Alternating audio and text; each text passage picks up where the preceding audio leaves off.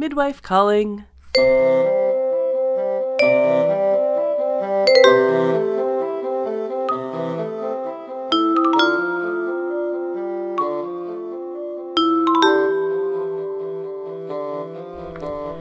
Hello and welcome to Popular Opinion, a Call the Midwife podcast.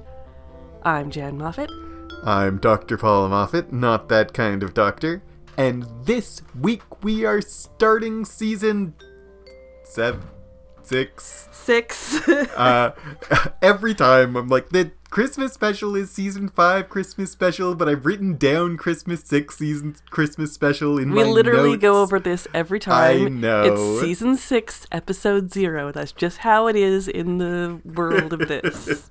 So it's the Christmas special that comes before season 6, which means we are lumping it with season 6. The real point of my befuddlement and excitement is this is not just a new episode of Popular Opinion. This is the beginning of a new season of Popular Opinion. So we are very excited to be back and talking about season 6 of Call the Midwife, starting with the Christmas special, the episode 0 of the season. This episode was directed by Sid McCartney and written by Heidi Thomas. We last saw Sid McCartney at the beginning of season 5. He directed the first 2 episodes of that season, which were the episode where Susan Mullix is born and the episode where Sister Evangelina pressures a new mother into breastfeeding and then feels guilty about it. Heidi Thomas writes a lot of Call the Midwife. Most recently, she wrote the last 4 episodes of season 5. And the last episode of season 5 was the episode where Sister Evangelina died. So that was the last time we were here in Poplar. Mm-hmm. Do you want to take us away on the recap, Jan? I sure will. Let's get into this. Mature Jenny narrates about Christmas and gifts. Fred, dressed as Father Christmas, delivers presents to newborns, and Nonna's house celebrates a Christmas dinner together. Sister Julienne receives a call about a mission hospital in South Africa, where the head sister has just passed away. A group from Poplar is set to go help with the clinic. Sister Julienne, Sister Winifred, Fred, Trixie, Phyllis, Barbara, and Tom. Sheila convinces Patrick to go so they can feel that they have done some good after the pain of thalidomide, bringing the total going to 9. They all pack up, including Barbara's unacceptable swimsuit, but not the Christmas cake that Sister Monica Joan offers. In South Africa, the group is stopped by the army, but the nuns greet them with enthusiasm at the Hope Clinic. A less friendly Dr. Myra also greets them. Sister Julienne, Sister Winifred, and Sheila check out the clinic, finding it without electricity and only bare necessities. But they remind themselves of what Sister Evangelina would say. And lastly, Dr. Turner meets Dr. Myra and comes to understand what the hospital can and can't do. Meanwhile, Fred and Tom settle in. So we'll just stop there at the very beginning, because this episode is long. It's a Christmas special, and there's a lot. But this is a big deal. Them going to Africa, like, they've never left Poplar. This show is about Poplar. So this is a bit of in some ways, a bit of a gimmick episode, but a lot of fun and very interesting. What do you think? Yeah, I was going to say 2 things. One, something we maybe should have said before we really started is that this episode is often packaged as a 2-part episode. We're going to talk about it all at once, which means it's an extra long episode of Call the Midwife and possibly an extra long episode of Popular Opinion. We haven't recorded it yet, but I can't imagine it's going to run short.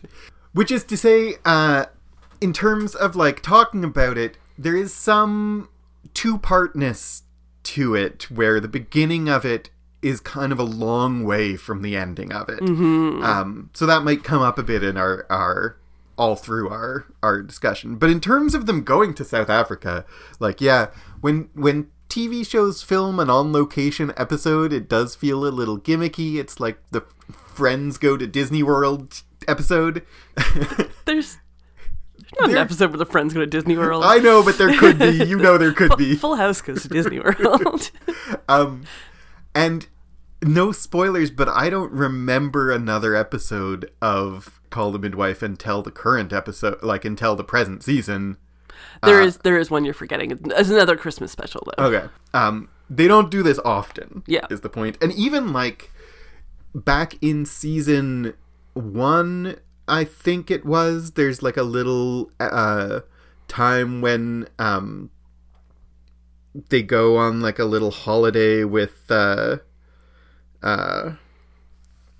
Jenny goes out to the country. Jenny goes out to the country.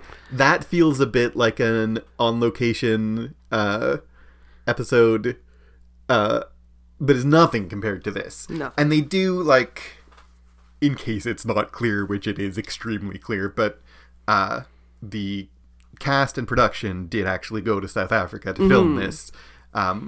So, like, both for the cast and the production, this is a big deal. Yeah. And also for the characters, this is a big deal. Like, going to South Africa for, I think they say they're there for 4 weeks.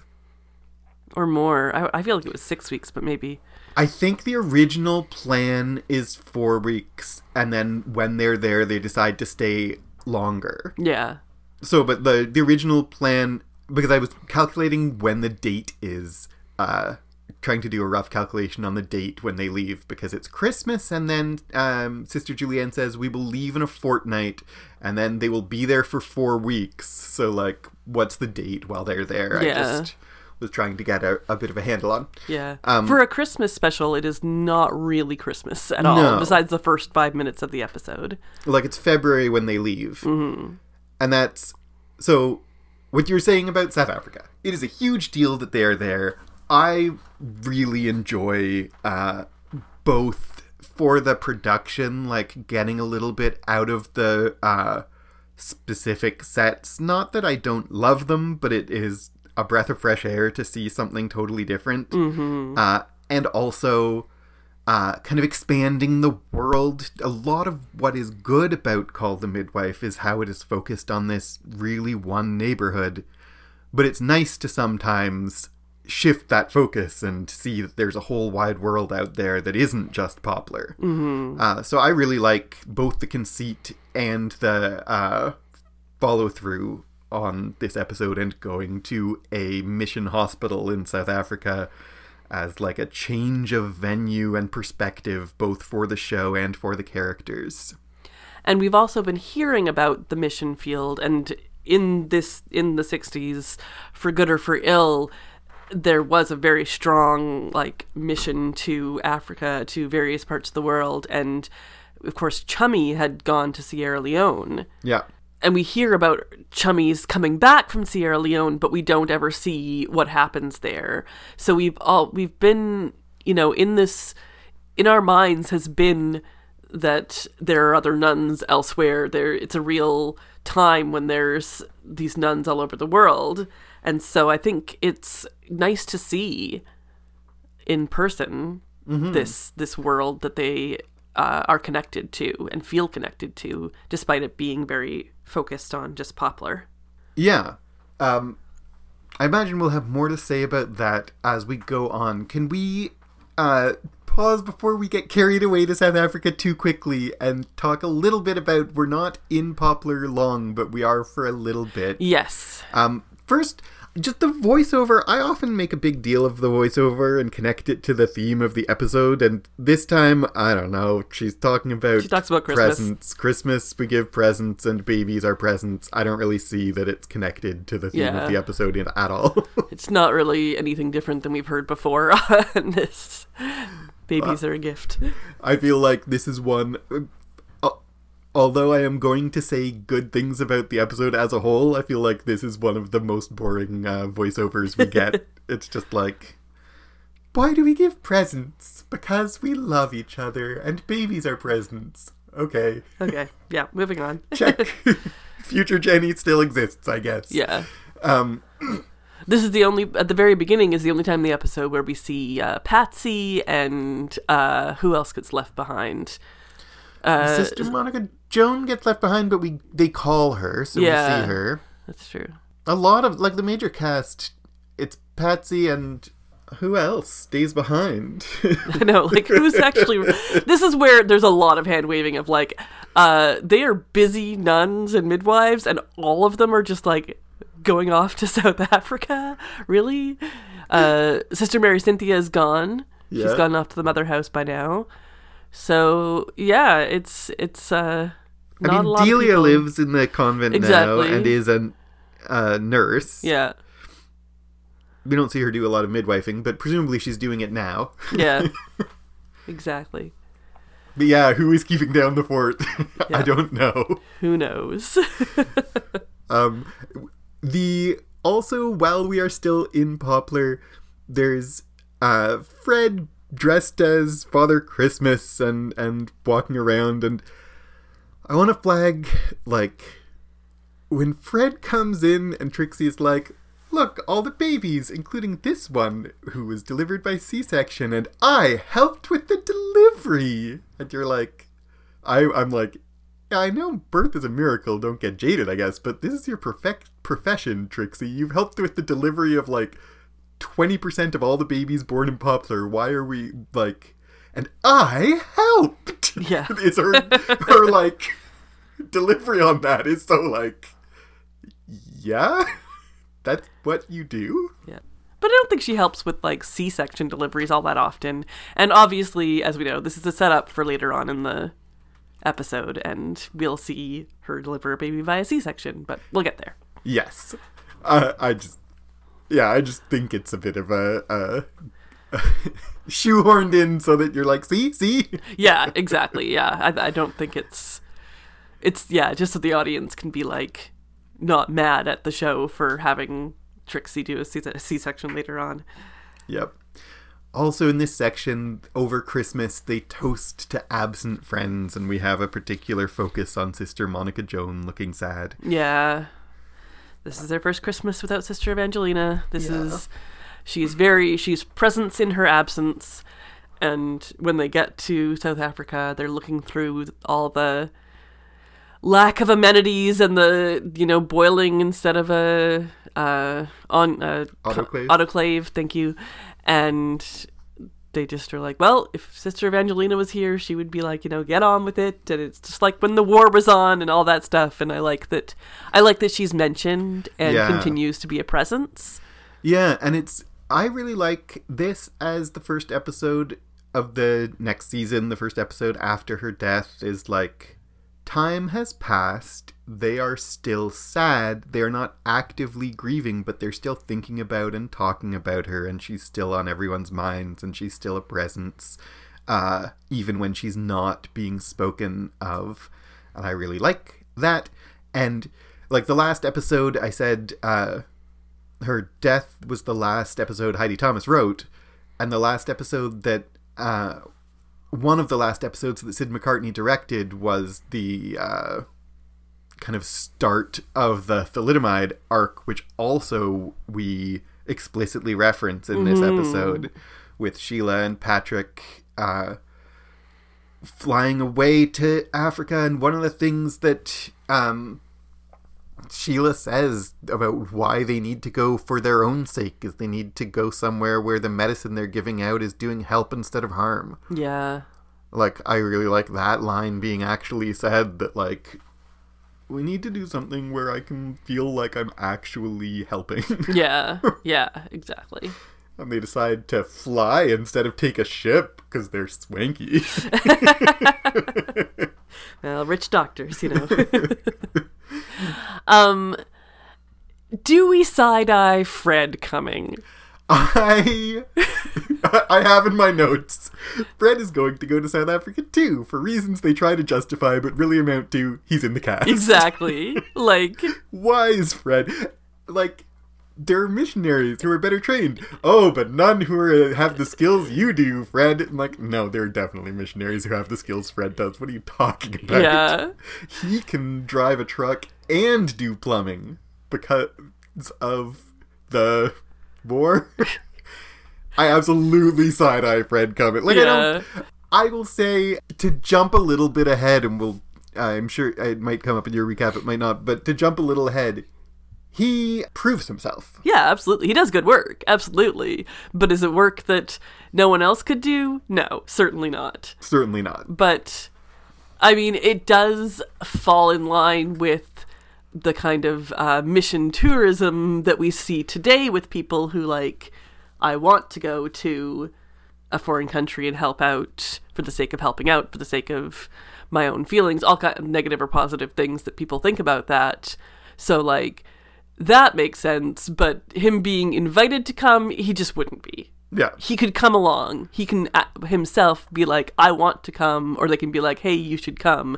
But there's no way in which Fred is specifically invited the way everyone else on this trip is invited to come. Yeah. I mean, the whole trip, the premise for the trip is a little flimsy, right? Yeah. Because it's the mother of the mother of the nuns has died. Mm-hmm. And so they're bringing 9 people, and, like, they need help. I get they need help because someone is missing, and they also have been struggling. But they're there to assess whether it needs to stay open. And they're there to assess. So, like, Tom coming as the assessor because Sister Julienne can be the one to decide who gets to do the assessing doesn't... Okay. The size of the team doesn't entirely make sense. Yes, exactly. We do get... I mean, speaking of mission tourism, though... maybe this is the appropriate time to bring that up. It might come up again. But, like, Patrick and Sheila are pretty explicitly, they're not invited. Yeah. Like, they decide to go because a doctor is helpful, mm-hmm. and they want to make themselves feel better. Yeah. Like, textually. Yeah. And, like... You said in the 60s there was a real focus on mission, especially mission work in Africa. And, like, we should acknowledge that there is a dark side to that. Yeah. Even in the show. And the show acknowledges some of that dark side, I think. But also in real life even more than in the show. That, like, some... white people going to Africa to help have all the best intentions and still have negative effects, and some don't even have good intentions. Yeah.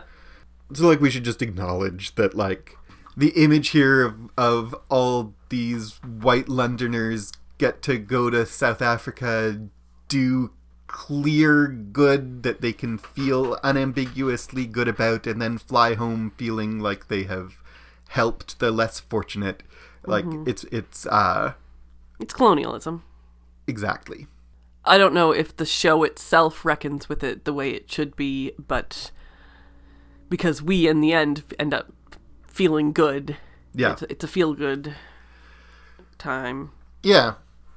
I think it's more, like, I think it is complicated in mm-hmm. real life. It's less complicated in the show than it is in real life because they decide to make it less complicated. Yeah. But even in real life, there is a dark side, but there is also a, like, community connection and doing practical good with money and volunteer help. Like, that is also has a light side. Yeah, exactly. That's a positive thing. And helping, like... giving out medicine to sick kids mm-hmm. has a absolutely positive side also. Yeah. Like, I think I'm trying not to go on a huge tangent because to make this episode super long, but I just the complicated feelings that I have of, like, helping individual people and, like, there should be medicine in that country. The government, the world the way it is shouldn't be the way it is.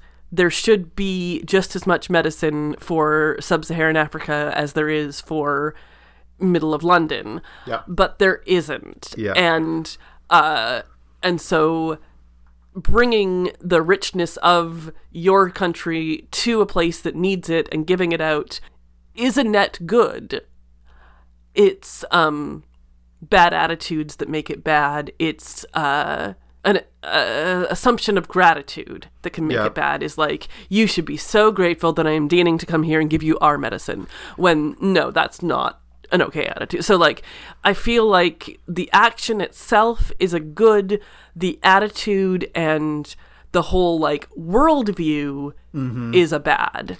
And, it reminds me a little bit of, I told a story on Twitter recently of being in a pharmacy and hearing someone who had broken her leg and didn't have money to pay for a boot, and then a total stranger was like, well, I have a boot you can have, and gave her this $150 boot she didn't need anymore for her broken leg. And on one hand, it's a really sweet story of a stranger being kind to a stranger, and on the other hand, this woman shouldn't have to pay $150 she doesn't have to get necessary medical equipment, and so it's kind of a terrible story. Yeah, exactly. And it's the same that, like, an individual giving out medicine to sick children is good. A world where sick children don't have medicine already is bad, right? Exactly. So I think in the end, where we have to land on this episode is, in the world that they are living in, these people are doing good. And the show does acknowledge, and I think we'll come back to this, the world, the South African political landscape is just there in the background. And let's get to that in a little bit. Yeah, I want to just, like, couple of little notes to touch before we really get to South Africa, which is the locomotion plays as the doctors and nurses and everyone gets ready and packs clothes and gets vaccinations, because everyone's doing the locomotion and locomoting to Africa. Sister Monica Joan wants to send a Christmas cake, and Patsy is like, no. I don't think so. And Barbara, how could you even consider a runched one piece? Barbara's swimsuit is not up to Trixie's standards. Yeah. It's lucky I've packed an extra boned playsuit. Which she doesn't wear. She wears the ugly one when they get there. I know. In Barbara's face in that scene is not, okay, I will wear your boned playsuit. Yeah. It is, I think I'll wear whatever I want. Yeah, exactly. They go to South Africa, and the direction, we have these landscape shots of South Africa, and man, South Africa is beautiful. Yeah. Makes me think of the first lines of the book Cry the Beloved Country. There is a lovely road that runs from Ixopo into the hills. These hills are grass-covered and rolling, and they are lovely beyond any singing of it.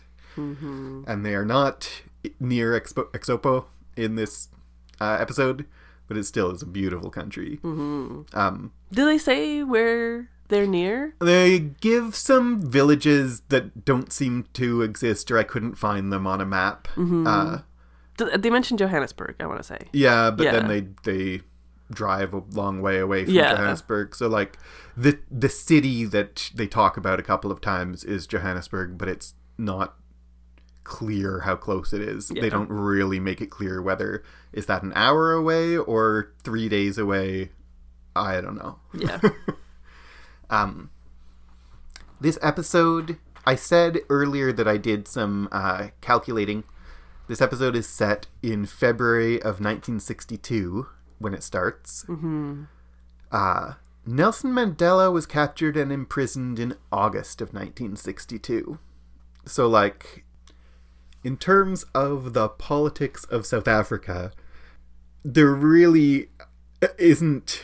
I mean, a couple of months later maybe is more intense politically, but this is like a height of political volatility in South Africa is February of 1962. Is an intense moment in South African history and political history. Yeah. And we have, like, that in the background through the whole episode. We don't address it very directly. Yeah. But they're, like, soldiers stopping them and searching all their passes, and this is like a little nod to South Africa in 1962 is not hospitable place. Hospitable place is not. It's not great. Yeah, it's interesting.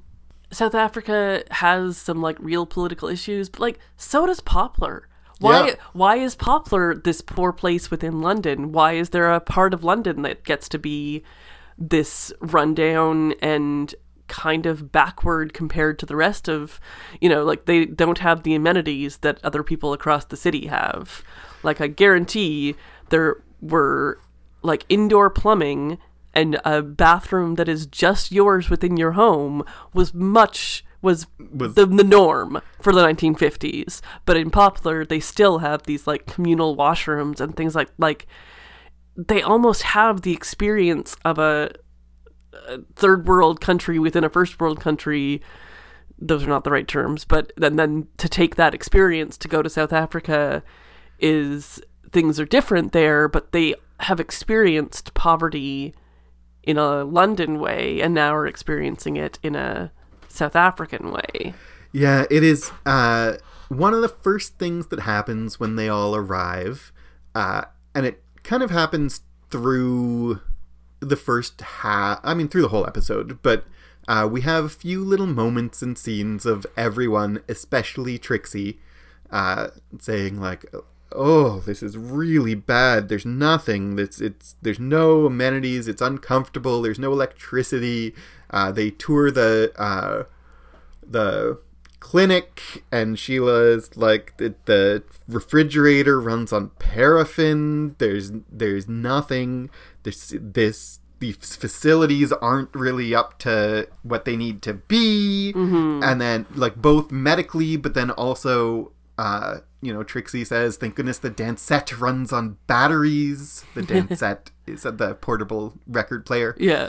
And she's complaining about her mascara and planning to use cucumber on her face.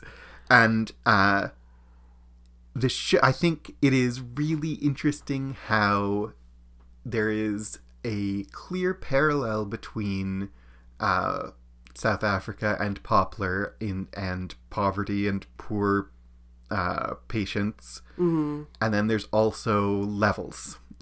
Yes, exactly.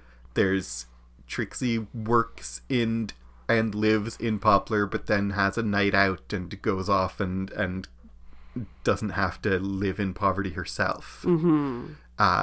And we saw in season 1, this episode keeps pulling me back to season 1. We saw a lot from Jenny when she first arrived in Poplar of this attitude of like, they have fleas and it stinks and it's, mm-hmm. And she gets put in her place, like, maybe, but that's the reality, deal with it. Yeah. And it's interesting to have kind of the characters who told Jenny to get over it are now the ones who aren't over it. Yeah, and it's Phyllis who puts them in their place. Yeah. I love that, like, poor Barbara has been horribly seasick, including on Tom. Oh, poor thing.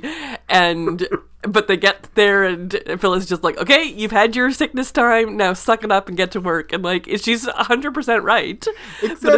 But she's a bit harsh about it. Well, I was going to say, yes, she is right. And yes, you had your sickness, suck it up. And also just Barbara's seasick and also like has BO and smells bad. Yes. And Phyllis isn't very tactful in pointing it out. But like, well, circumstances are exceptional. Yeah. Just Phyllis is the one who tells them to suck it up, but she also is shrieking about the spider that Barbara kills. So there's a spider, and Phyllis does not have the like, well, just we're here and we got to do what we got to do. Barbara's the one who is able to handle the spider. Yeah, it's true. So, all right, should we continue with the recap? Yes. Okay, go ahead. Let's do this. The next morning, they set to work helping patients. Fred tries to fix the truck, and Barbara works to save a starving baby. Trixie helps a young mum, Rosa, who is pregnant after 10 years of waiting. Nurse Crane drives with Fred to help a woman, Fazika, give birth under a tree. That night, the nurses gather around and Trixie teaches Barbara how to smoke. Sister Winifred struggles with a sunburn. Rosa and her friend Constance join them, but after dancing together, the police chase off the black women and demand that the broken-down truck is removed from the lane. Meanwhile, Dr. Myra and the others discuss the issues with the clinic and the low water tank Tom has noticed. Sister Julienne notices Dr. Myra is in pain, but she brushes it off. So, she came up in the last recap, but we didn't talk about her. Do you want to talk about Dr. Myra? Yes. So Dr. Myra is we have the whole mission hospital here where, the nuns are doing, nun and nurse work. Mm-hmm. But then Dr. Myra is the doctor. She is Scottish? Irish. I'm so bad with accents sometimes. Who is the kind of harsh, no-nonsense doctor helping all of her patients. And she's the only doctor there. The only doctor within who knows how many miles. And so she a little bit rubs them the wrong way, but also is just a no-nonsense, ready for help as well. Mm-hmm. This is a bit of a tiny tangent. We talked about how far away they are. I suddenly remembered there's some mention of, like, the hospital is, like, 3 or 4 hours away. Yeah. So, anyway, Dr. Myra is a little aggressive toward the Londoners, but I get it. Yeah, right? Absolutely. And this is what we were talking about, they are, missionary tourists. Mm-hmm. She lives there. Yeah. Right? And she is a little, prickly toward them because she sees them for, like, they're well-intentioned, but they're coming in all judgy and they don't know what they're talking about, and they're trying to apply the practices of London where, like, yeah, you think you're poor. You think your patients are poor. You think your clinic is poor. You have all the medicine you need. Mm-hmm. Like, medicine is never about doing what's easy. It's about doing what's essential, she says. Yes. I'm grateful for your help with the vaccination center. Everything else you can leave to me. Mm-hmm. These people and I understand each other. Yes. She says to Patrick. Yeah. I'm like... And also the whole thing about birth control that's been really strong over the past several seasons comes up here of, babies are a blessing here. And Dr. Turner is like, yeah, of course, babies are a blessing. And she goes, no, I know that in London, in the rest of the world, people are working to try and not have babies. That is not the case here. Yeah. Babies are still very much a desired thing. So no one there is wanting to go on the pill. Yeah. She also, she feels she is in a lot of ways filling the archetype that Sister Evangelina does. She's the, prickly surface with a heart of gold. Yeah, a little bit, yeah. And she, by the end of what you just recapped, she's got some health problems herself, which we'll get to later. I want to, as a little side note, speaking of these people and I understand each other, I want to go out again. I keep saying a little tangent, but there's so much interesting. I want to go on a small irrelevancy about the language that they're speaking when they're not speaking English. Yes. It is Xhosa, which is one of the click languages of Africa. There are 3 clicks in Xhosa. There's the one that comes at the beginning of the word Xhosa, which is like the tick tick at the front of your mouth, like when you're tutting someone that you are disappointed with.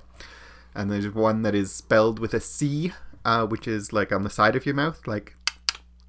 And there's one that is spelled with a Q, which is like your tongue on the roof of your mouth, the loudest one, like. And if you are listening to this podcast right now and you just tried to make all those noises, haha, especially if you're in public. I have done a little bit of academic work on Xhosa, specifically because it's the language that they speak in Black Panther. So I wrote an academic essay on the Black Panther movie. I really wish I could speak it better, and I just, like, geek out a little when I'm like, ooh, this language is so cool. I know a tiny bit about it. They, except once late in the episode, none of the white actors click. Yeah. Barbara does, eventually.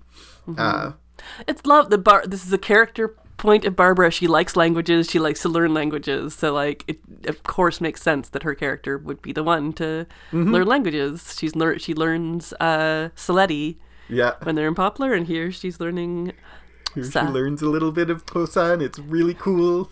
I relate to Barbara in the language geekery. Also, sorry, not also. Do you want to talk about some of the, like, little things? I have a big thing in this section I want to talk about, but do you want to get some of the smaller things out of the way? Well, I mean, the starving baby is because the mothers have gone away to try and work, and so it's the grandmother trying to feed a baby that can't get milk, where, like, we've talked about that in previous episodes. We about formula versus breast milk, and how places like this would not have formula, or would have formula made with dirty water. And she's not even giving that. She's giving pap, which is like a oatmeal type of corn thing, corn mush, which is not acceptable for babies. It's going to starve the baby. So that goes along with a theme we've seen all along of, like, breast is best in terms of, like, when you're in Africa and you have no other choice, it really is best. It's much better than giving them a cornmeal mush. Yeah, and this is the last, again, the two episodes that this director directed last are one about thalamalide, and one about breastfeeding. So, like, he's coming back to the same theme here. I said earlier that, like, Fred makes no sense here, but in this section, I like Fred. Especially when, in the very first section, when they arrive, he really is the only one who doesn't seem, like, shell-shocked, culture shock. He's like, gotta have a shave and go visit the Kazi and live where you live. All the rest of them are like, I can't believe they don't have electricity. And he's like, yeah. So I really like Fred's attitude here. Is the best one of any of them. On the other hand, Sheila bought a new nightie, which is perfect for a colonial climate. Which is a little yikes. All right, let's talk a little bit about Fred and Phyllis and the delivering this baby under the tree, which is a wonderful scene. I love the, like, getting stuff done-ness of the two of them. The insistence. I love Phyllis gets in the truck and, like, her pain is greater than mine. Give me the keys. Like, I am a good driver. I can drive this truck. And Fred is just like, no. Yeah, I like both of them in this scene. I love Phyllis for being like, I will drive. I know how to drive. Give me the keys. I'm gonna go. And I love Fred for being like, no. You need a driver. You need a driver. Yeah. Fred's jokes throughout this whole scenes is like, stop it, Fred. Just like, what are you talking about?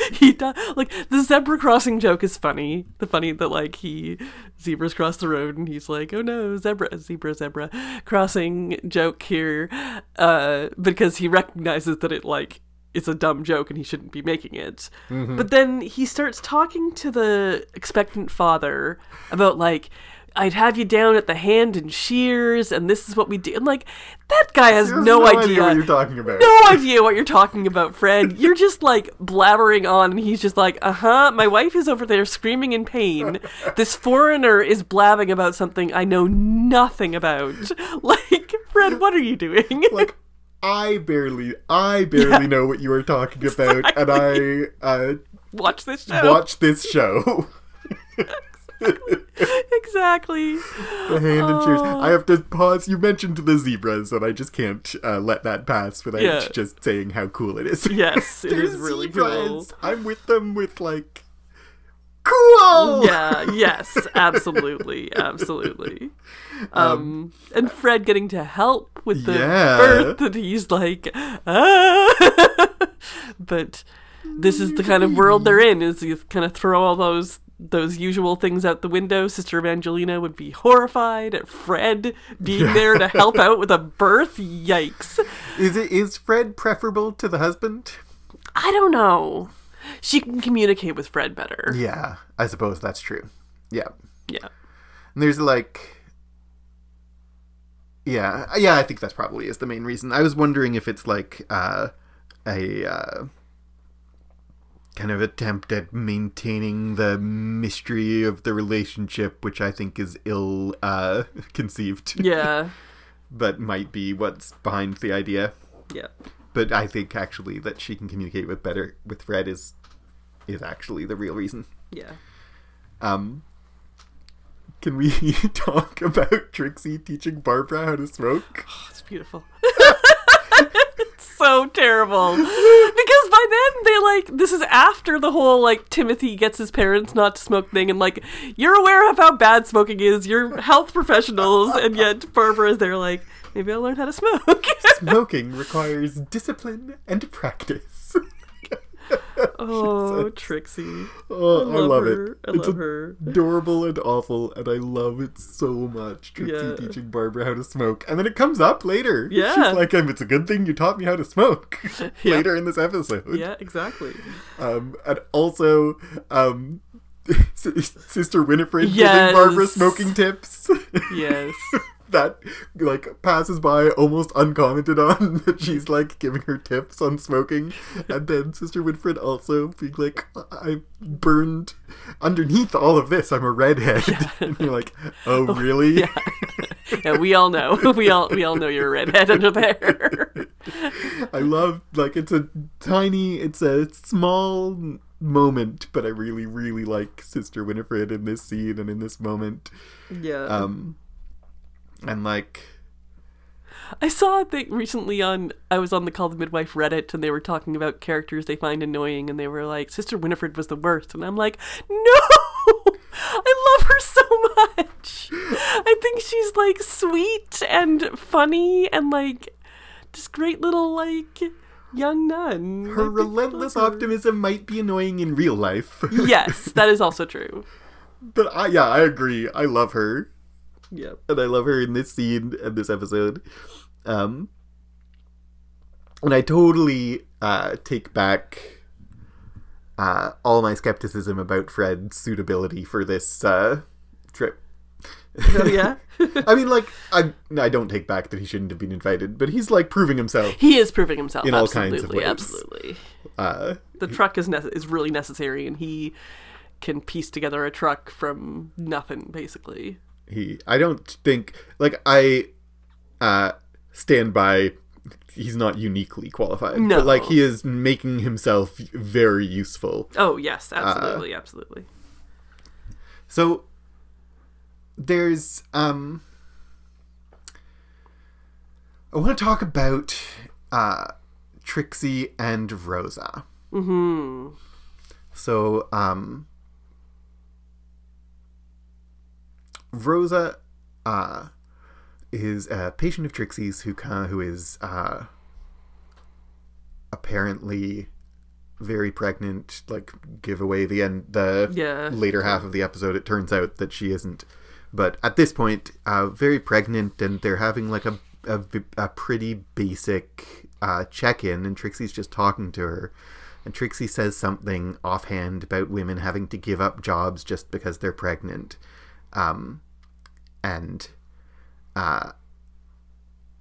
It is, I think, one of the key moments of the episode of Trixie does not understand the situation that she is in and the woman that she is talking to. And it's this Dr. Myra, I understand my patients implied you do not understand these people. And we see it here, that Trixie's talking about women giving up their jobs while they're pregnant, but Rosa says, they changed the law, so you had to carry a pass to go to the city and stay there and to work. She's talking about race laws in South Africa. Yeah. The pass required to work in the city, of course, is like apartheid. Yeah. Rosa can't work in Cape Town because she's black. Yeah. It's not because she's a woman. Women were exempted from the pass requirements until 1956. So the men had to have passes to live and work and travel to the city, but women were exempted until 56. So that's why it's like they changed the law. Yeah, it's a recent 1956. She says she couldn't get a pass because that's just how things are.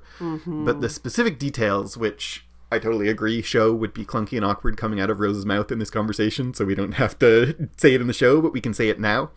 To get a pass, you would have to have 1, been born in the city and resided there always since birth, or 2, have labored continuously for 10 years for any employer, or lived in the area for 15 years, but only white employers counted as employers.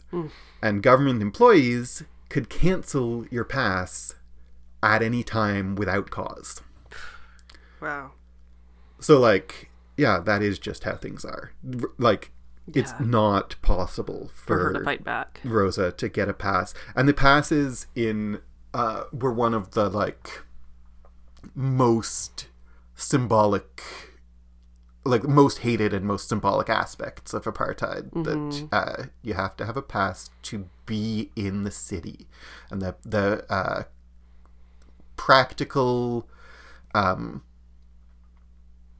logistics of how apartheid specifically worked was black people are rural, white people are urban. So the cities are for white people unless you have a pass, which you can't get. Yeah. So that's we see that kind of on the background through the whole episode, and we see it in this section you just recapped when the white police, we say soldiers, but they're armed police. Yeah. When the white police come and break up the dance because they can't be dancing together because the white nurses can't be dancing with black patients. Because can't have a gathering like that. Can't have a gathering like that. And this is apartheid does not end for a long time after this. But this is really as it's ramping up to its worst. Yes, absolutely. The other woman around the fire here, sitting around with them, is Constance. So she tells her story of she's had babies before. Some have died in the womb, some have died in her arms. And so this is the baby that she's praying that will live. So we have Rosa, who has been waiting to get pregnant for 10 years, and that's her dream. And we have Constance, who is just wanting a healthy, alive baby to be born. So this is again babies are a blessing. This is a big deal that these women are pregnant and that these nurses can help them in any way they can, but that way does not include socializing whatsoever according to the law. Yeah. But they wouldn't have known that information about Constance. So later on, when Constance goes into labor, Trixie knows this information about her, knows that she's lost these babies and does everything she can to save her and her child. Yeah. That's why it's important to have a relationship with your patients. I suspect they would have done everything they could anyway, but in story terms, right? The story is really emphasizing how Trixie is extra motivated because she has a personal relationship with this woman because she knows her story. This is a major theme of Call the Midwife throughout is whole care. And that part of what caring for them means is knowing who they are. Yeah. And we see that in Dr. Myra. I know my Yes. patients. You can't just drop in, have your appointment systems, and you're like, I don't have any appointment system because my patients know when they're ill, and she doesn't say in words, but she elsewhere shows, like, my patients know when they're ill, and I know when my patients are ill because I know my patients. Yeah, because exactly. I live here and I know their names, and when they come, I like, you know, his name is something like Innocent, the father of the baby that Fred helped Mr. deliver. Manguzu is his last name. So I don't know. He comes running up, and Dr. Myra knows his name and that he has tuberculosis and that that his wife is having a baby. Yeah. And that's just a little like background moment that she knows the people here. Mm-hmm. And that's like a major theme of the whole show, the whole series, that medical practitioners knowing the people that they're caring for is important. Yeah, absolutely. You know, that relates back to our lives right now, is that our dentist, we have like just this really good dental practice that we go to. And I was like, I was at the dentist and mentioned my kids, and the dental hygienist knew their names, that they were like, oh, they come in all the time. Usually it's their dad, so I didn't realize that you're their mom who brings them in. And like, that was so reassuring. That's just like a dentist. Like, it really is important, like that relationship with your care provider. Oh, anyway. It's just, you can probably edit that out, but it's important for life. Sister Julianne and Tom and Fred and the Turners are talking with Dr. Myra about like what can be done, can Hope Clinic stay open, etc. And the water is a major issue. Is that they have a water tank coming from a source that is very low. And Dr. Myra mentions, and it becomes a major plot point later, that they have to lay a pipe across someone else's land, and that someone will not give them their... Yeah. But someone won't give permission. When, I mean, we know how stories work, so we know what's going to happen next. But water is a big deal in this whole episode, in this whole plot. Anything else in this section? So many little things, but we could maybe keep moving on. There's a montage of pulling teeth and pulling out worms. Yeah. So, the next day, the nuns and nurses attend church. Fred fixes the truck, and vaccines are distributed around to the villages. Fred and Tom find the source of the water, discovering it low and full of mud. Sheila and Barbara meet a boy, Abel, and his brother Matthias. They have come a long way with the polio vaccine, but Matthias has already contracted polio and cannot walk. Dr. Turner must take their hope away, and he is heartbroken. When they arrive back at the clinic, they find a sick Dr. Myra, who confesses that she has liver cancer with no hope of recovery. Tom visits the landowner, Mr. Stark, who has access to the water source. To a new water source, really. He's focused on his lost family and refuses to help. Trixie and Barbara are called to help Rosa, who is in labor at home. She is tired and sick, and when Trixie examines her, she finds that there is no baby. Everyone is devastated at the news. Later, all the Londoners spend their time at the beach, but struggle to relax, especially Barbara. Trixie offers Tom a bit of advice on Barbara and encourages him to get her a brand new ring when the time is right. So I kind of want to start with Dr. Myra and something that I think technically happened in the last chunk that you recapped, but we didn't talk about it then, and it kind of continues to pay off now, which is she has a talk with Sister Julianne about her faith. Mm-hmm. She says, "I've been here so long, I can hardly recall my state of faith when I arrived. I'm driven by people's need now, not my own beliefs. Don't tell anyone." Mm-hmm. And, like, the don't tell anyone is, like, she's not exactly subtle about it. No. So, but she's, the doctor at a mission hospital who is not who is an atheist. Mm-hmm. And that statement about I can hardly recall my state of faith when I arrived does imply that she was driven by faith at first. Mm-hmm. But now she's driven by people's needs. And then that is kind of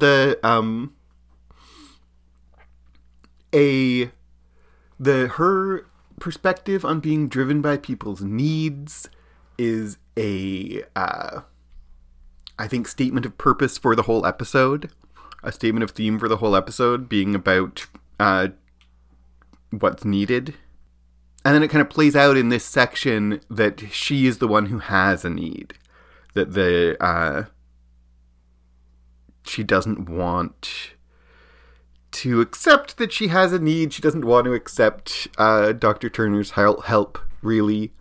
So she has self-diagnosed with liver cancer, and the reason that the Nonatus House people are there in the first place is because a mother died, and now there's a real possibility that this clinic is also going to lose its doctor. Mm-hmm. And I don't know. Yeah, do you have any thoughts about all of that? I think it's interesting that Dr. Turner, we haven't talked about it in a very long time, but he has said in the past that he does not have a faith. He's never... And so it's interesting to show that doctors seem to lose or not have beliefs as much, which is an interesting perspective for this show to take. I don't know if I have a lot to say on that, but I feel like that's an interesting perspective for this show to take. Is it saying something about when you get more education or knowledge, you tend to rely less on religion? Which I don't personally think is true, but I think this show may be saying that. It may be. I wonder, Dr. Turner has said that in the past. We see him and Sheila sharing their perspective an awful lot. Mm-hmm. I wonder whether she is persuading him to see things differently. Yes. But anyway, so that's all going on in the background. And then speaking of need, the other major need for the community in this episode and in this section is for water. Mm-hmm.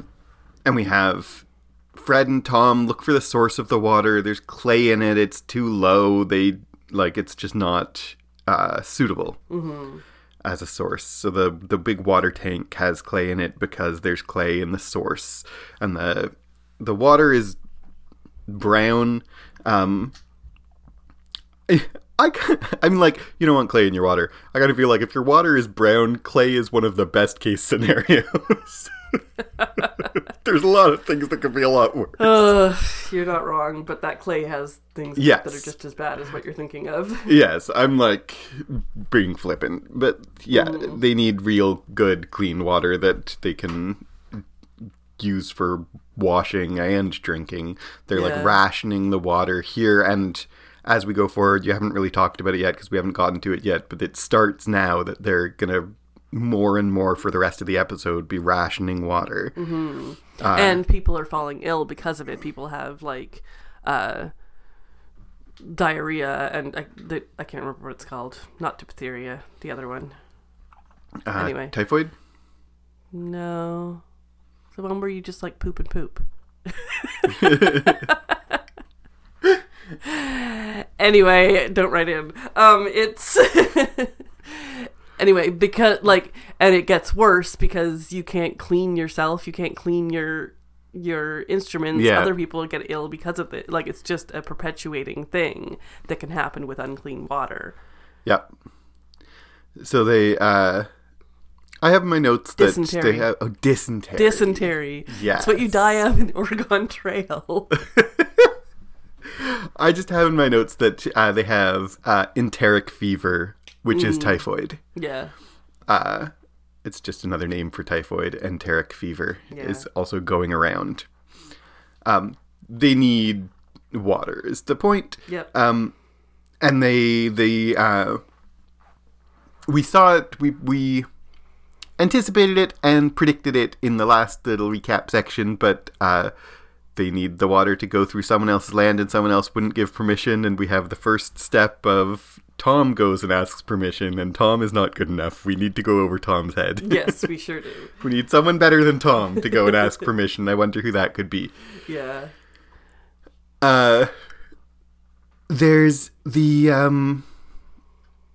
the water plot's gonna pay off more in the next section, really.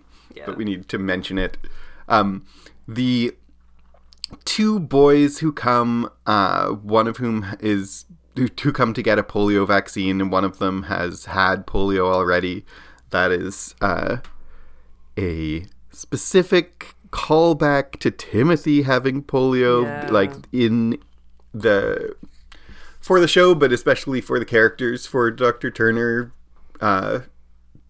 rarely, doesn't very often talk about how his son had polio. Yeah.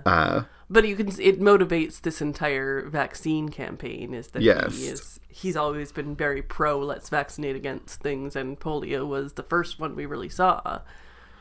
And we see it again here. And I mean, this whole story is heartbreaking. Like this boy has walked for miles with his brother on his back, being like, he thinks he has to pay. He thinks that, don't give it to me, give it to him. And there's like, it's so heartbreaking that I'm sorry, we can give him, they even so nicely, like, we can give him a vaccine, but it won't make a difference. It's not going to cure him. That's such a little moment, but it is like an important one, I think. That, yes, we'll give him the vaccine anyway. Like, we're not going to refuse to give it to him. Yeah. But, like, the vaccine prevents polio. It doesn't cure it. It doesn't help once you've already got it. And this whole little story is so personal for Dr. Turner. It's both because the boy has polio, which ties back to Timothy, but also the older brother, I'm forgetting their names, but Matthias is the older brother. Matthias is the older brother. I didn't write it down. No, sorry. Abel is the older brother. Matthias is the younger brother. Gotcha. Abel says, I've heard this is good medicine. And Dr. Turner says, all medicine is good. And you can see on the performance, he like recognizes as he says it that it's not true. One of the whole motivators of them going in the first place is that he was just giving out medicine that wasn't good. Yeah. So like, I've heard this is good medicine. All medicine is good. Except the thalidomide. Except when it's not. Yeah. And like, this medicine isn't going to help Matthias. And I like, too, that they don't really... It's just in his face. They don't spell it out. Spell it out or make a big deal of it. That, like, he says all medicine is good. I'm like, is it, though? Yeah. We also have a little moment in this section that I have to shout out before we get to the sadder part, which is of Sheila going to town and goats follow her around. I was going to mention the same part. Like, nice goats. Sheila is all the goats following her around is so funny. And you experienced that firsthand when you were in Uganda, eh? I did, yes. Yeah, goats are like... In rural Uganda where I was, there were goats everywhere, and they are very... you might say friendly. You might say aggressive. They're not trying to hurt you, but they like are totally getting in your face like this depicts. And I think I might have even told this story on the podcast before because it was such a funny moment to me as a Canadian. But we drove into Kampala, and as we're driving in, a goat runs across the street in front of the taxi, and the taxi driver goes, city goats. And I just thought that was very funny. Yep. City goats. It's different than normal goats. So we move on to talk about Rosa. Yes, let's move on to Rosa. This is absolutely devastating. I'm surprised that when she came earlier to get checked out, they didn't check the heartbeat at all. She left. That was the thing. She left before she could get a prenatal exam. Okay. This was a moment that she was talking to Trixie, and then Trixie got called away, and when Trixie came back, she was gone. And Trixie talks to her friend, like, Rosa was supposed to get an exam, and the friend is like, oh, she had to go home because her mother needed help. So she, okay. It was textual that she ran away before she could get an exam because she's too busy. She got her own health checked out, but not like only barely. And she didn't get any of the like actual prenatal exam done. So that's why. So they arrive being told that she is in labor, and even before the midwives know anything, we've seen enough depictions of labor on this show that it doesn't look like it usually does. Right? And the two of them are exchanging looks from the first moment they enter. Yeah. Because she is, she has pain, but it's not contractions. And there's like, I forget exactly what the first clue to me was, but it was early on, was like pain, but not pushing. Yeah. Just pain. Yeah. So she's having spasms and pain, but not contractions because she's not pregnant. It's a phantom pregnancy. And we've had, like, early Dr. Myra said, babies are a gift here. And we had a whole conversation with Trixie and Rosa about she's, been trying to have a baby for, 10 years? Yeah. And all of like her family's hopes are pinned on her. And that's at the same time makes the phantom pregnancy extra tragic, but also is literally the entire reason for the phantom pregnancy. Yes, exactly. Right. So it's not just that it's like by coincidence it happens to be an extra tragic phantom pregnancy. It's like, no, that's the only reason that happened in the first place. What Trixie says, it's because she's been forced into a wretched, filthy, narrow life where her only worth comes from what she can grow in her womb. Oof. Yes, exactly. Oof is right. She's, Trixie mentions that she's seen this before. Which wasn't on the show. I don't think we've had it actually on the show, but it makes sense that like Trixie is an experienced midwife, and we're seeing that throughout this episode. I feel like, especially as we move forward in the show in general, Trixie's the one who sticks around, and so she becomes, the main midwife and the person who's the most experienced, and that's why she's able to later on be the one who does the C-section.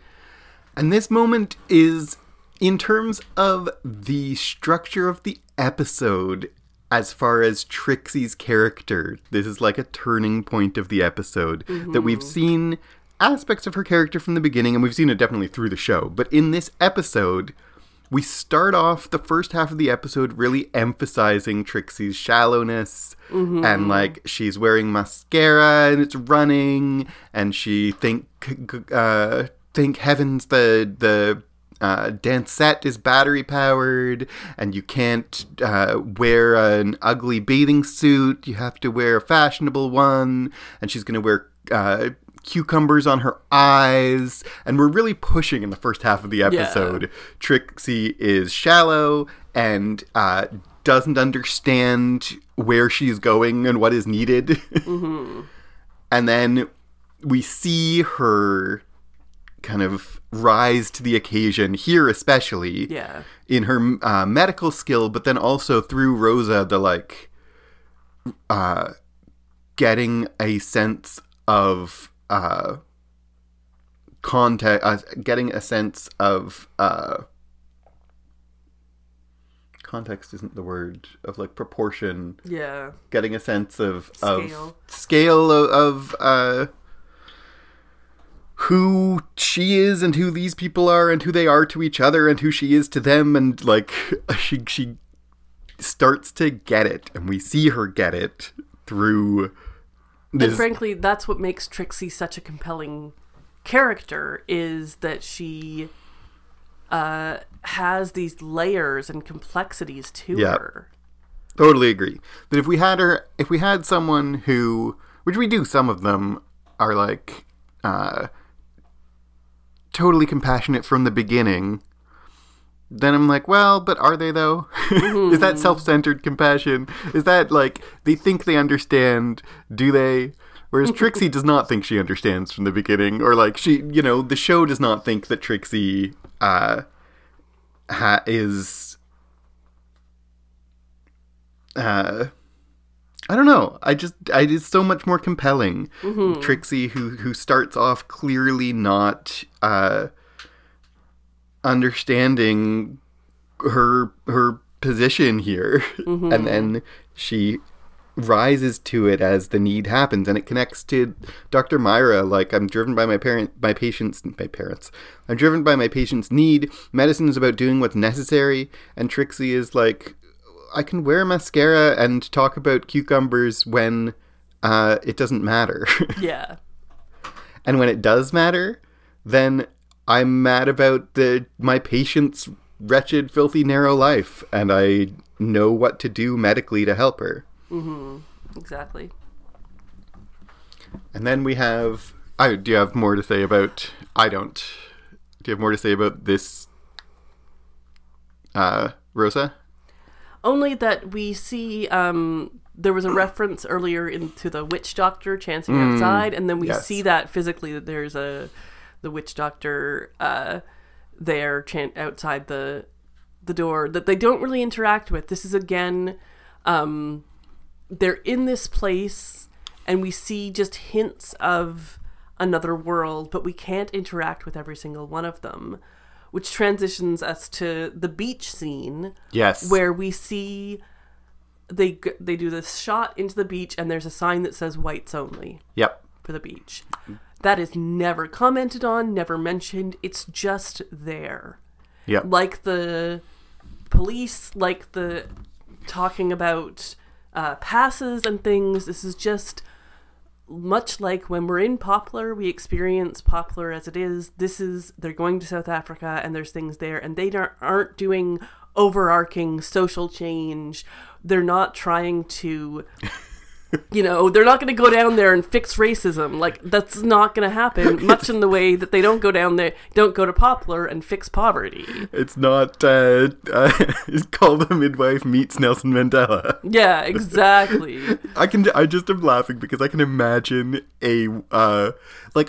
I accuse this show, which I love very much, of being melodramatic and heavy-handed sometimes, but I can imagine a more heavy-handed show, them like passing by a man on the street and being like, oh, what's your name, young man? It's Nelson. Can't you imagine a crappier show doing something like that? And like there is a white savior complex going on this show, mm-hmm. in this episode, by the characters, I think. Yeah. I don't think by the show. Yeah. And one of the differences is they aren't fixing racism. Yes, exactly. They're going to the whites only beach because that's where they can go. And I'm suddenly the idea of like a much worse show where they meet Nelson Mandela. Yeah. Which they could have. He was around at the time. Yep. He's not quite arrested yet. Yeah, and they're not like, we're going to bring our patients onto this whites-only beach and break the rules and, all that stuff. No, it's just there because that is the way it was, and that's way more realistic to life. And it sucks. It's not right. No. But it's there. Yeah. So I like that set decoration point or whatever, that little... And also, yeah, shout absolutely. Out. And I like, again, I really like moments when they manage to, which I think the cutting right from this, she's been forced into a wretched, filthy, narrow life, right to let's have our holiday on the whites-only beach, is like, I think, playing the right line between they are, the characters are good and trying to help and trying to do the right thing, but they are not supernaturally too good for this world. Mm-hmm. Yeah. Yeah, exactly. But also it's, like, painful. Yeah. Barbara's in her bad swimsuit. She is wearing the runched one piece. With the modesty panels. And this conversation between Tom and Barbara, Tom and Trixie, has been coming a long time. Yeah. That Trixie admits that she saw coming a long way away that he liked Barbara, which we saw that all in looks and in tiny hints. I really like that she admits this, that, like, you didn't have to, like, tell me or come, like, or hide it from me or whatever. I saw it before you did, that you would like her, and you did like her. And the advice that she gives about, like, she's had too many hand-me-downs and don't let her be my hand-me-down. Yeah. Yes. And it also, just speaking of, like, the scene before being a turning point for Trixie's character development within the episode, is, like, I love this moment that reframes her being judgmental of Barbara's swimsuit. Mm-hmm. She's not judgmental of Barbara's swimsuit. She is protective of Barbara. Mm-hmm. Right? Exactly. I love also how they're the two of them talking about how lovely and clever Barbara is, while in the background Barbara is flailing around trying to hit a birdie with a racket like an absolute child. I know. It's so funny. It's such a funny, like... I mean, like, why is she trying to play badminton by herself? Like, it makes no sense. It makes no sense. In world, it makes no sense. But it's just Charlotte Ritchie being really funny. Yeah, exactly. I'm like... that setup of her just, like, trying to hit a birdie and failing. Yep. While they're like, she's clever. She's so clever. Yeah. Get her something brand new because she deserves it. Yes. And I don't know. I don't think that she quite makes explicit, don't make her be my hand-me-down. But I like that being the subtext is absolutely... Dr. Myra consents to being examined, but refuses to use any anesthetic. Tom, Fred, and Mr. Monsgulu work to dismantle pipes so they can go to the new water source. They decide to go around the land instead. Dr. Myra tells the story of Mr. Stark and why he hates Hope Clinic. She later collapses, and they take her to the hospital. Sister Julienne visits Mr. Stark to try her hand at convincing him. Trixie helps Constance in labor but finds that she needs a C-section, and so Trixie performs it without the doctor. Mr. Stark arrives and agrees to the pipe being laid across his land. Dr. Turner and Sheila bring home good news of Dr. Myra and Timothy's old leg braces for Matthias. At the water source, Tom proposes to Barbara with a blade of grass. The water arrives with much joy and celebration for everyone. Mature Jenny narrates about blessings as we see Rosa appointed as new administrator and Dr. Myra return in health. So a lot happens in this chunk, but let's talk about Dr. Myra. Okay. She has been refusing to get examined at all. She's just like, I know I have cancer. And Dr. Turner, in all his patriarchal glory, is like, maybe you don't. And I mean, he's right, but like, maybe you don't. Okay, about the diagnosis, I have three feelings. The one are, I don't think it's, I mean, maybe it is. I don't think it's necessarily patriarchal that patients are bad. I mean, doctors are bad patients. Yes, that's whether true. they're women or men. And doctors who self-diagnose are wrong. Yeah, like self-diagnosis is not a good idea. I think. I also think, though, the whole plot that Dr. Turner can find a different diagnosis for Dr. Meyer, like, just because he looks through the books and thinks of a different diagnosis doesn't mean his new diagnosis is right. That is just so far-fetched. It doesn't make any sense in world that, like, I looked, especially the way that they frame it to us, like, I looked through my books and I found another diagnosis. That's what she has? Yeah, I know. like it's just like, yeah, I the look through your books is so dumb. Like, just, okay, do some tests on her. Yes. Examine her. This is what needs to be done. And eventually it is what's done. Yeah. And it makes sense. But, like, that he would come to any conclusion before he's examined her, what? That makes no sense. Yeah. I found another diagnosis that exists, and then it happens to be what she has. It, like, pulled me so out. Yeah, I agree. She, also, like, this part doesn't pull me out. This is extremely, I think, realistic in character, and now I'm mad at her as a character, I think, written well, is that, like, she won't take any anesthetic, she won't take any treatment, patients first, and I mean my patients, not yours, and, like, Dr. Meyer, what are your patients gonna do without you? Yeah, exactly. Like, you getting help helps them. Mm-hmm.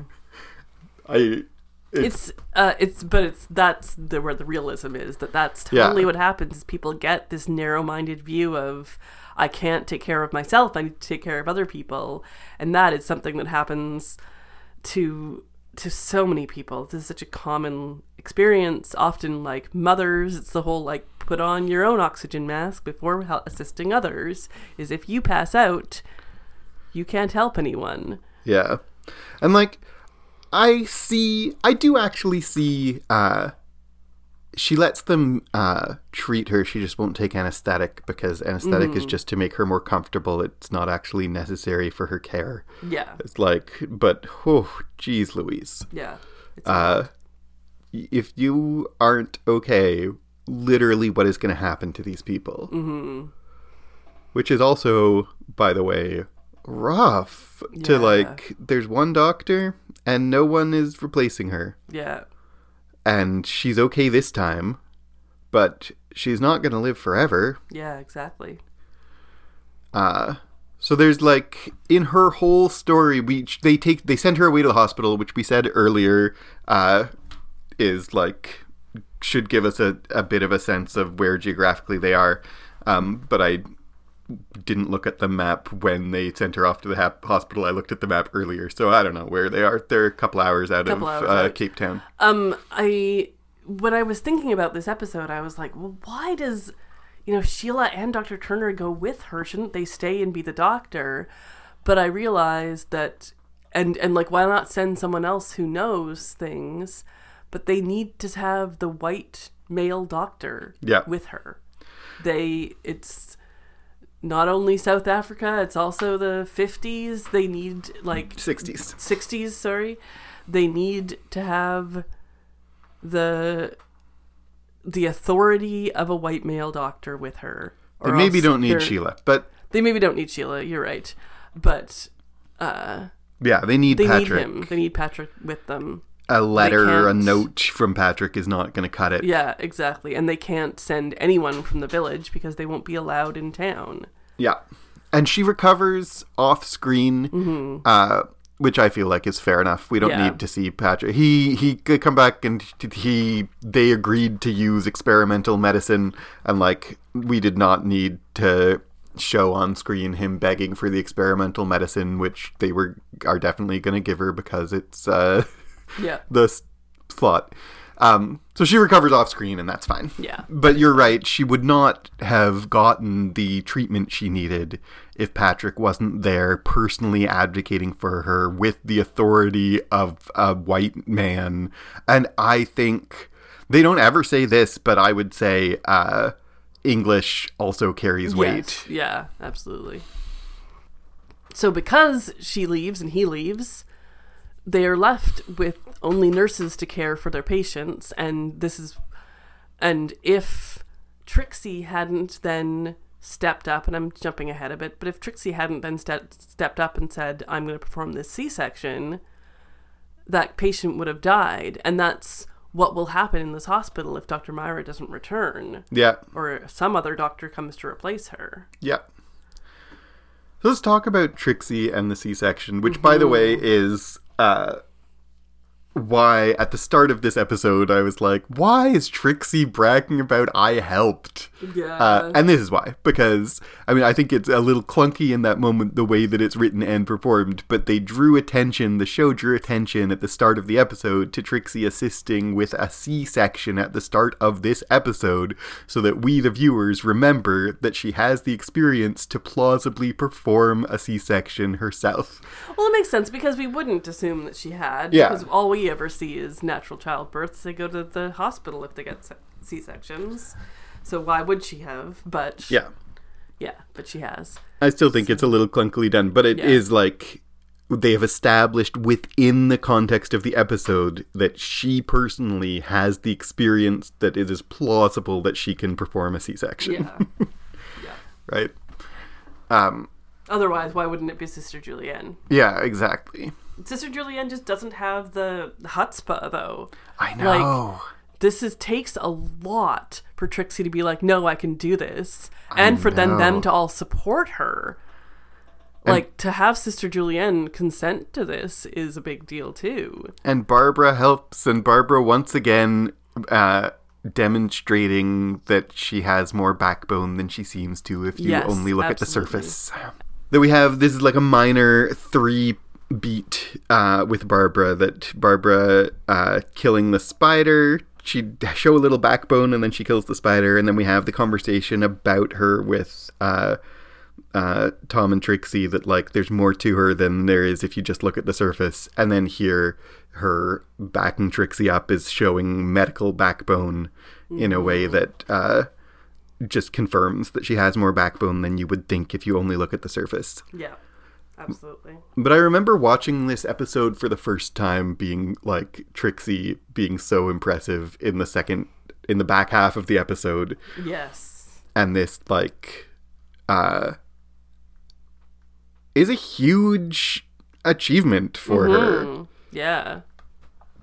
And it's played as one, and I think watching not only this episode but the whole series up till now, like this is a huge step and a huge achievement for Trixie, and she's successful. And and not just, as you say, the confidence and the initiative and ambition to like not just the medical skills, but the like, I am going to do it and I'm going to take responsibility for it. I'm going to be in charge of it. I mean, like, they don't really make this text, but it's just barely in the subtext that like, and if it goes wrong, it's going to be on me. Yeah, absolutely. Right? Absolutely. Yeah. Yeah, Trix is very impressive in the back half of this episode, and in this moment especially. So the other thing in the back half of this episode is Mr. Stark and the water pipes. So we hear his story with him off screen from Dr. Myra, which I like. I like that, like, they don't have to go to his door and then he tells them the story and then they come back again and convince him. It's Dr. Myra says, his wife had to come here to deliver their child and they both died. And that he blames me. He blames me specifically for this. And then Sister Julienne, first of all, like, we've been saying this since the beginning of the episode, but like, Sister Julienne can't perform the C-section, but she can talk to Mr. Stark when no one else can. Like, and this is what we've seen of her the entire show. Yeah. Like, Tom's not going to convince Mr. Stark, but Sister Julienne is. Yes, exactly. This is like the big guns coming out. Exactly. She comes in and she says, I'm sorry, and he says, no, like, why are you sorry? You didn't do it. This is the third time in the episode that we draw attention to the phrase "I'm sorry" as an expression of condolence or sympathy.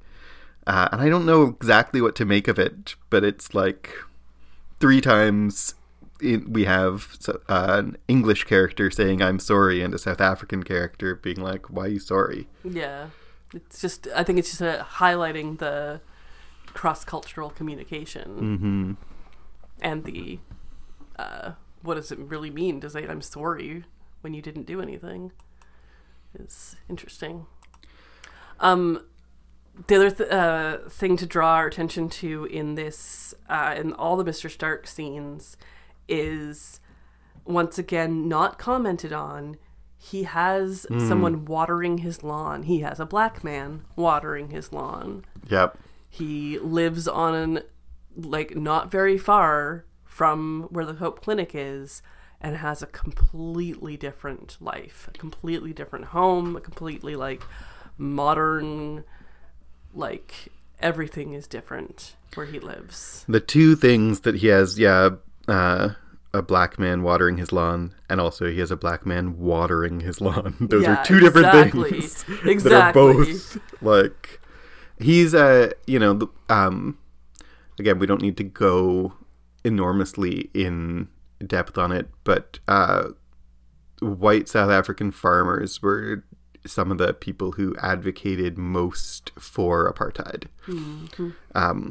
Because they are landowners and they want to maintain their power. So he's he has water enough and money enough and land enough, and it's such a stark contrast. I find it interesting, they make him, and they do this explicitly, they make him motivated by grief and not racism. And that's, I think, because it seems possible to talk him past his grief in one heartfelt conversation with Sister Julienne, in a way that it is not plausible to just talk him out of his racism in one conversation. Yeah, I think that's a wise choice on this show's behalf. Right. So you can talk to someone like Sister Julienne and see past your grief and move forward, but it just isn't plausible that you'd talk him out of racism, so he has to not be racist to start with. Yeah. Or not. Not motivated by racism to deny them water. Yeah, that exactly. is. Yeah. But I also would like that he's not convinced in this conversation. Yeah. He doesn't consent to the water pipe in this conversation. It's not until later when he arrives, he sees the baby that Sister Julienne is trying to wash and can't without water. Dum-dum. Yeah. Yeah, I agree. That's really well done. Especially the you wash a baby. I remember, you wash a baby. Yeah, I can't because we don't have water. And it feels like he's convinced by Sister Julienne to come, and maybe it doesn't logically make total sense. Why is he there if he hasn't already agreed? But I don't know. He's there because he's softening. Yeah, exactly. And it's when he sees that they can't wash the baby is the moment when he's like, okay, you can have water. You can run a pipe through my land. Yeah, he's not, let's be technical. He's not allowing or denying them water. He's allowing or denying them permission to lay a pipe across his land. But functionally, that means denying them water. Exactly. And the end of the water story, there's a few little bits to talk about, but let's end the water story before we do. That is, they successfully run the pipe. It seems a bit like tempting fate to invite everyone to come witness the water being turned on for the first time. I know, right? But, okay, sure, it works. It's good. Maybe they secretly tested it already before they invited everyone. Yeah. They really play it as if we are going to turn this on for the very first time. Everyone within earshot, come watch. Yeah, exactly. And then there's water, and there's lots of water, and they're dancing in the water, and I feel a bit, like, yes, there's a spring, but don't, like, waste the water. Yeah, but, I know, right? But okay, it's a spring, there's lots of water now. They're getting clean while they're dancing. Yes, it's true. It's true. You gotta take advantage of the clean water to clean yourself. Yeah. So I want to mention Matthias gets Timothy's old leg braces, and it's cool because we saw Sheila making a phone call to Sister Monica Joan and asking for something, but we didn't hear what. So then they show up at the Turners show up back at the hospital with a cake from Nonna's house, and then something else. Oh, it's these leg braces. It's these things that we still had, frankly, like, just kicking around their house because they didn't even think of giving it to anyone else. I really think this is well done. This is like when Sheila's being followed by the goats. We didn't mention it at the time, but she's being followed by the goats because she's going in to call Nonna's house, and we don't know what it's for. She talks to Sister Monica Jones. She says, I left a key to water my plants. Sister Monica Jones says, yes, honesty requires a poor report on the begonias. And she was like, I don't care about the begonias. Yeah. There's something in my house. And I should have maybe seen it, but I didn't know, like, what... I didn't make any guess what she was asking for from her house. Absolutely. And then it's the best kind of concealed information from the audience that when it is revealed, it's like, of course, that's what because it was. They don't even mention Timothy at all. Like, they do not, like, they have this whole polio storyline, and it's all under the surface. It's only if you know Dr. Timothy. Turner mentions him to Matthias. Oh, okay, my son. My boy had, or something, like, there's a brief mention, but it's really brief. Yeah. And then they can't cure Matthias. They can't undo the polio, but they can give him the leg braces, which means he can walk. Yep. Because it's, I don't know how polio works. No. He has feeling but no strength. He's not like so he can build up his strength with the braces and eventually not need them. Just like Timothy doesn't need them anymore. The medicalness of it, like with polio, he can't move. He's not paralyzed because he has feeling. So leg braces help him build up his strength, I guess. I don't know. Maybe I'm getting the medicine wrong, but that seems like what happens. We're not that kind of doctor. Not that kind of doctor. But it's like, I really felt like Matthias was hopeless. Like there was nothing they could do for him. Yeah. So it's was like it's like this moment of such a delightful surprise of, oh, things are not as bad as I thought they had to be. Which I really like. Yeah. And we opt for the super happy ending because it's called The Midwife. So Rosa recovers and becomes the administrator because she has all this experience being a secretary. How do they afford a clinic administrator? I guess renewed funding? Yeah. Dr. Myra comes back. Tom gave a good report and got funding. All of that happens. I don't know okay. And the super happy ending of Tom proposes to Barbara. Yes, with a blade of grass. It's adorable. Which, give me your thoughts. Let's end on there and give me your thoughts about the blade of grass. I think it's sweet. I think it's so much more fitting to Barbara than, like, when you think about how Trixie got proposed to by Tom with a fancy ring, and that's very Trixie, and this is Barbara, I would marry you with anything, I love you, but here's a blade of grass, and, like, I'll replace it with a ring kind of promise, but, like, no one has ever touched this before. Yeah. This is yours and yours alone. When Trixie says, give her something new, you know Trixie is imagining a new jewelry that is fancy because Trixie wants something fancy. Even though Trixie is, like, insightful enough to know that Barbara doesn't need or want what Trixie needs or wants. She, like, I imagine Trixie would be horrified by a blade of grass yes. on her own or on Barbara's behalf. But, like, the meaning of no one has ever touched this. It's new because you are, like, symbolic. Mm-hmm. It's a really sweet... It is a very sweet proposal at a very sweet moment. And I hope those kids are happy together. Exactly. Trixie is, by the way, staying... Speaking of Trixie, she is going to stay... Yes, in when South the rest Africa. of them go back to London, Trixie is staying in South Africa and filling in for Dr. Myra. Yes. Until Dr. Myra is recovered. Yeah. So we see really Trixie acting as a doctor. Yeah. And I definitely, when I first saw this, I mean, we're a spoiler-free podcast, so I won't say too much, but when I first saw this, I was like, Trixie should go to medical school. You know, it's not unheard of for women to be doctors. Dr. Myra is a doctor. Yep. So, like, Trixie should be a doctor is definitely what I thought when I very first saw this episode, and I still think it. Yes.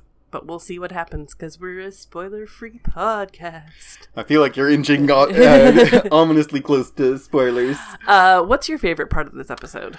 Oh, what is my favorite part of this episode?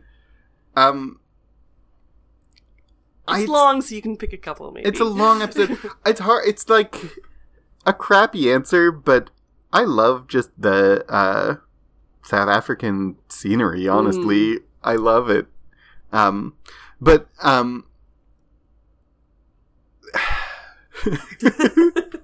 so much in the episode that it's so hard to pick. I love Trixie performing a C-section. I mean, like, Trixie stepping up, rising to the occasion in magnificent fashion, being so capable and competent and filling in for a doctor who's not there and pulling it all off. Like, I'm so proud of her. Mm-hmm.